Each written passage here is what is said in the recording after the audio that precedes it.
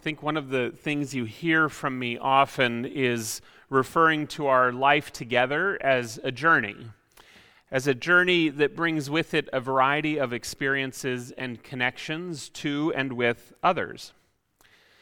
Last week, I talked a bit about reflecting back on some of the ordinary interactions that we have with other people in our lives. Interactions that may, at first glance, not seem like revelations of God, but upon reflection, as we look back, things that, or experiences that might just be the most clear ways that God breaks into our lives. And this is how journeys can be. Journeys and journeying with others means being attentive to how our faith and how our experiences of life can shape one another and shape each other. During one of our Advent book studies, the group that was gathered talked briefly about documenting our life journeys, our personal journeys. And this is going to be something of a theme as we start our new year as a church. I shared with that discussion group an exercise that's a relatively simple start to this sort of self-reflection and examination. You start with a blank sheet of paper, and you draw a line down the middle of it. Turn it sideways like this usually is how I think is best. Draw a line down the middle and put on one side your birthday that you were born, and on the other end of it, today. You can just write the word today. So that's how you start it out, with a simple line. And then you start to think about where the significant or memorable events are from your life, and you place them between when you were born and today.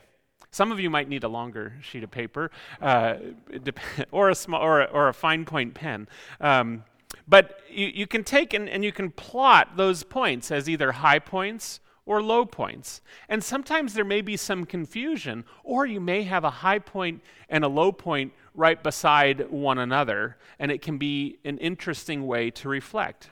And we start to think, well, what are the most memorable moments of my life that are worthy of putting on this graph, this life graph? What are the most memorable moments? Would those memorable moments initially be more likely found for you on the high points, or on the low points, or some combination? And again, I wonder if you'd have some conflicted periods where you had both highs and lows. Or where a low, being diagnosed with an illness, enduring a divorce, losing a job, where that low might have a correlating high that is higher than you might have even imagined feeling, right? Finding out that you need no more treatment after the illness. Falling in love again and anew.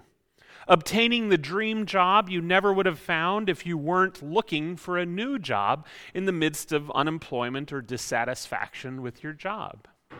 These memorable events in our lives, both high and low, they shape us.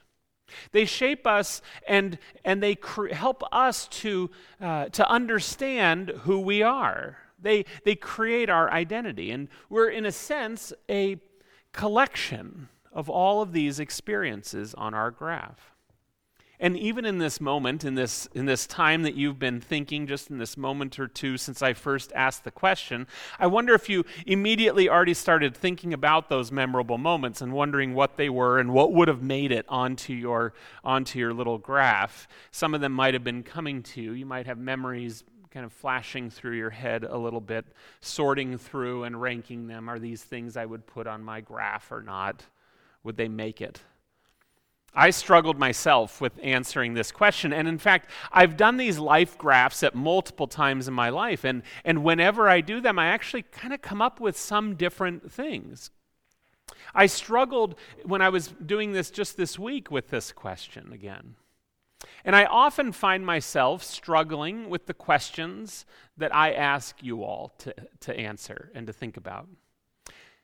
I think that's important for you to know, because it is important to me. These challenging questions that I bring to you all are some of the more difficult questions that we ask in life, and I'm more and more convinced that these are the questions we should be asking, the difficult questions. And this question is a good one for us to answer. I've actually asked a lot of people this question: what are these memorable points in your life? And I've found that different people find different types of experiences memorable for them. I remember talking to one friend who is a little bit less linear in answering the question. For her, it was all about smells that were among the most memorable, the smells of holiday traditions, the smells of a loved one's clothes or perfume or home. When asked about the most memorable events in her life, the descriptions she offered with eyes closed and a smile on her face are general descriptions of bread being baked by her mother in the early hours and the scent drifting into every corner of their house. Or the last time she remembered the smell of her grandmother's perfume mixed with the mothball odor seemingly always attached to her clothes. When I asked this question of another friend, he couldn't recount the details. There were no scents, there were no words. But for him, the most memorable thing was the time he found out he would be a father. His whole world was going to change. He was filled with anticipation and fear and apprehension, all at the same time filled with joy. That period of his life, while it felt like a little bit of a fog to him, was so memorable because of those feelings. For me, some of my earliest memories involve family experiences. My most memorable experiences from early in my life were playing in the swimming pool in our backyard or at the ocean with my parents and siblings. I remember that feeling of sand in a sandwich. Do you know what I'm talking about? Where you're at the beach or on the edge of the soda can. Those are memories that are distinct. My most memorable memories or experiences in middle school were the funerals of my two grandmothers and my great-grandmother, all in one summer. I remember little details like the faint recorded Bach organ piece that was being played when I came into the funeral home to see my grandmother, who I loved so much. Every time I hear it, it still takes me back.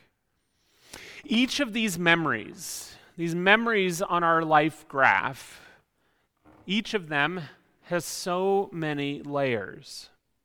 These memorable experiences of our lives, the timeline on the sheet of paper with dots above and below that middle line, and confusing periods of time where we could remember feeling lost and desperate and also feeling joy and satisfaction. The timeline of our lives tells a story of our journey. When we're able to look for it, tells a story not just of our own individual life, though, but also of the ways that God was present with us, never leaving us alone. You see, as we talked about around the font with the children, God has claimed us as God's children. You are God's child. You are God's child. You are God's child. What a wonder it is that God, the creator of the universe and all that is in it, would stake the claim on your life. This is what we celebrate at the font. This is what we celebrate at baptism. Listen to these words about baptism in our Presbyterian tradition. Baptism enacts and seals what the Word proclaims: God's redeeming grace offered to all people. Baptism is at once God's gift of grace, God's means of grace, and God's call to respond to that grace. Baptism is the bond of unity in Jesus Christ. When we are baptized, we are made one with Christ, with one another, and with the church of every time and place. There's this wonderful mystery in baptism that transcends, that goes beyond the moment where water meets our skin. It's a mysterious moment where God's claim on our lives is proclaimed, but it's also a recognition that God has been present and will always be present in our lives. And God's role, God's presence in our lives, is intricately wound up in our human relationships and in our relationship as a community, as a church, as ones who are seeking to follow together. There's something interesting that happens in our text from Acts that I read earlier.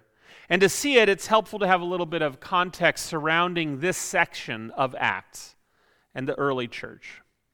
Acts is one of the most action-packed, that's funny, I didn't think about that, but it's one of the most action-packed books of the New Testament. As Luke, who's the writer, so Luke, who wrote Luke's gospel, also wrote Acts. Acts is like a kind of a part two, a continuation of Luke's gospel. And it's one of the most action-packed as Luke attempts to convey all that was happening as this new way, and that's what it was called. It wasn't a religion yet, right? There was no Christianity. It was this way that was being formed. And at this point, the birth of what would become Christianity has turned particularly dismal. It's pretty bad. Now, early in Acts, that's when we have Pentecost, when the church is beginning, when the Holy Spirit descends upon the people, and they begin to then go out and spread the word about Jesus. And it's initially very exciting because we read that they were having their numbers added to every day, and it was beautiful and wonderful. They go out and they're joyfully and faithfully praising God, teaching others about Jesus. The movement is growing. But with the growing movement comes a growing resistance to it. People feeling threatened by the message of Christ, and so the persecution of early Christians begins to escalate. They thought that they had crushed this new movement when they killed Jesus, but that didn't do anything. And then now here we have them increasing the persecution. There are great healings happening. There are miracles happening. There are people being overwhelmed with their exposure and their excitement about Jesus, but then the reaction is more persecution, torture, and death. Among the most dramatic scenes is the arrest and trial of Stephen, who is then stoned to death because of his proclamations of faith. And so it's right after that that the followers of Jesus begin to scatter. They run. They're gone. They run from those who were trying to persecute them. And most of them leave Jerusalem, except for the apostles. And so these people are running, but when they're running, it says in Scripture that they're being caught and arrested. But like so many attempts to oppress, there's a surprising impact that happens in the midst of their pain and their fear and the violent upending of their lives, the lives of these earliest followers. They're scattered, and Luke writes that many of them go specifically to the city of Samaria, and they share about Jesus there. And that when they preach to the people in Samaria, the people there listen, and they follow, and they're baptized. Now, Samaritans and Jews did not traditionally or historically for some time get along.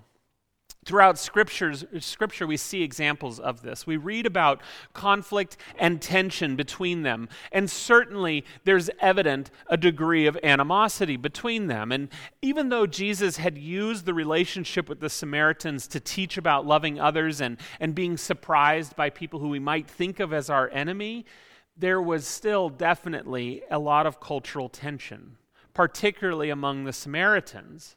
And probably among those initial converts, those initial Samaritans who were listening to these Jewish Christians and wanting to follow them. And there was likely some question about whether they would truly be accepted by these Jewish Christians. And so in the middle of this very troubling moment, the persecution of those early Christians, and then this cultural tension between the Jews and the Samaritans, we have this situation where Samaritans who have already been baptized are now visited by these apostles, Peter and John. So they've come from Jerusalem, they've heard the news of what's happening in Samaria, and they go. And Peter and John in this moment visit these Samaritans who may have been still a little suspicious, unsure about whether the message of Jesus was truly for them. Were they truly welcomed as part of the good news? And in the midst of their uncertainty, when they're unsure, Peter and John bless them. They lay hands on them. And it says in our text that they received the Holy Spirit. There's something powerful that happens in that moment that goes beyond that reception of the Holy Spirit. Because from this moment forward, it becomes it becomes abundantly clear, particularly in Luke's gospel and then in Acts going forward, that the church is a church for all people. And all of this message, this is a huge message, right? It's a huge message culturally, and it's a huge message for the church as the church is going to continue to grow and proceed. They're no longer going to be bound by these cultural limitations. And all of this is happening in the midst of the most difficult time in the birthing of Christianity.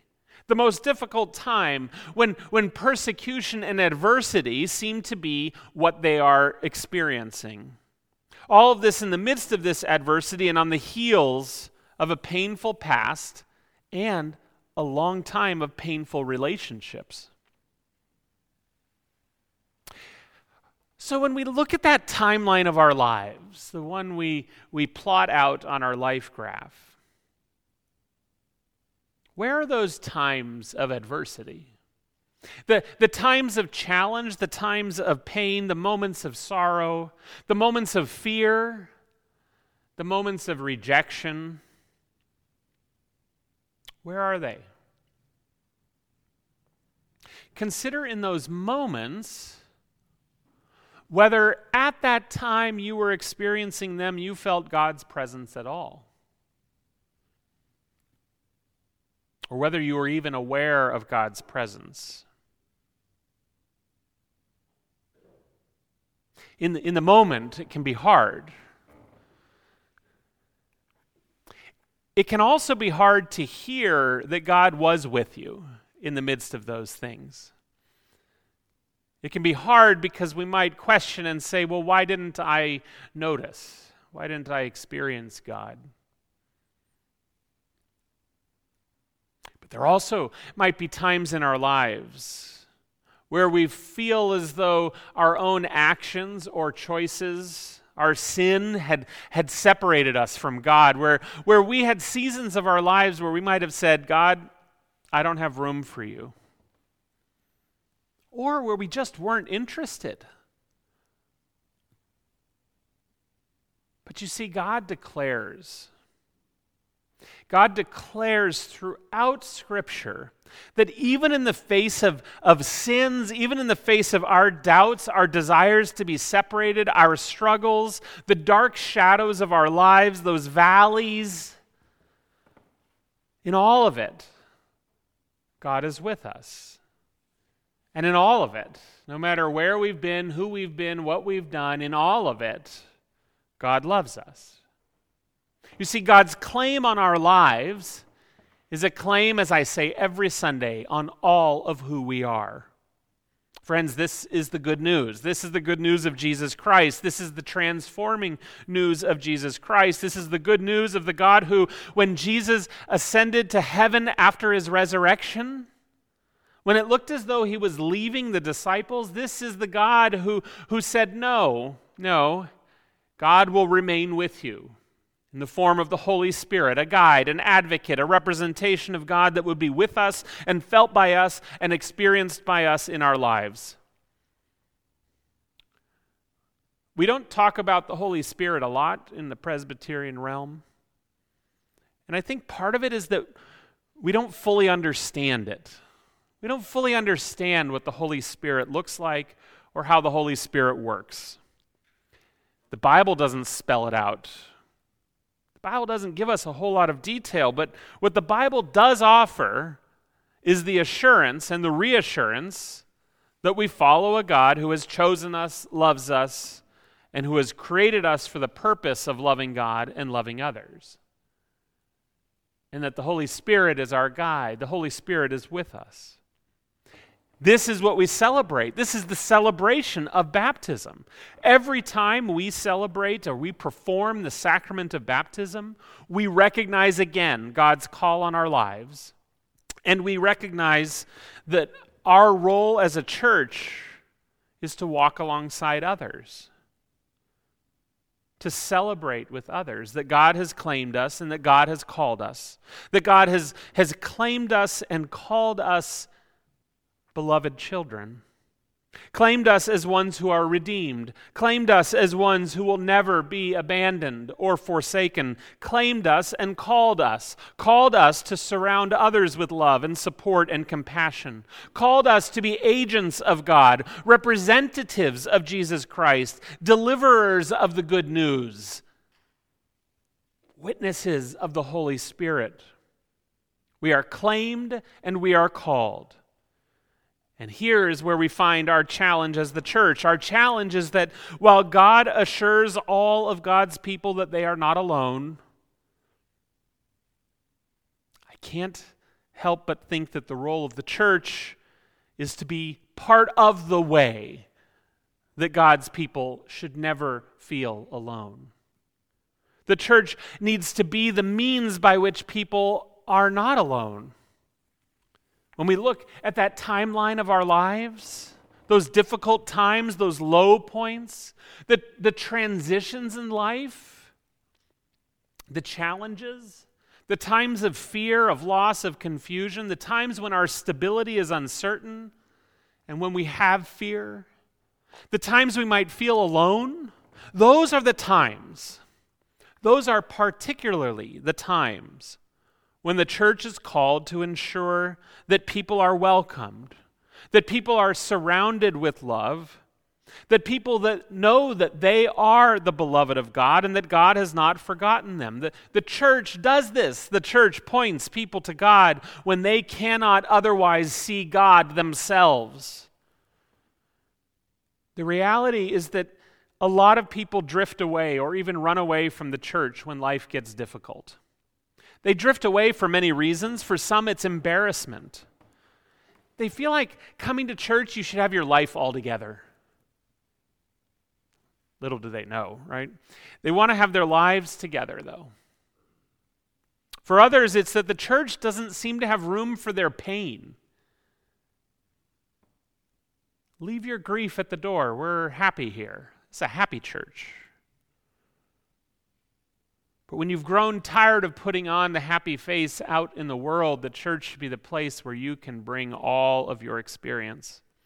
For other people, it appears that the church and maybe even God is silent when it comes to their suffering. But the truth is this. As followers of God gathered as the church, we are indeed called to be a place where people hear the reassurance that they belong to God, that God loves them, that God is with them always, and that they are beloved children of God. We have the opportunity to be the reminder to them that they are never alone. In his book, Being the Beloved, Henry Nouwen, who is one of my favorite authors and pastors, writes about being God's beloved. When I read these words a few days ago, they were hard words to hear. They were hard words for me to hear. They're personal words from God to us, to you, to me. But they're also personal words of God to our strangers, to our enemies, to the people we've never met, the people sitting around us in worship, the people at home, to all people. God speaks these words to us, but if God also speaks these words to the people with whom we are interacting, how then are we called to live among those people? Listen to these words. Let them be Christ's words to you today. And may you struggle in your life to believe them for you. I have called you by name from the very beginning. You are mine and I am yours. You are my beloved. On you my favor rests. I have molded you in the depths of the earth and knitted you together in your mother's womb. I have carved you in the palms of my hands and hidden you in the shadow of my embrace. I look at you with infinite tenderness and care for you, with a care more intimate than that of a mother for her child. I have counted every hair on your head and guided you at every step. Wherever you go, I will go with you. And wherever you rest, I keep watch. I will give you food that will satisfy all your hunger and drink that will quench all your thirst. I will not hide my face from you. You know me as your own, and I know you as my own. You belong to me. I am your father, your mother, your brother, your sister, your lover, and your spouse, and yes, even your child. Wherever you are, I will be. Nothing will ever separate us. We are one. In the name of the Father, and of the Son, and the Holy Spirit. Amen.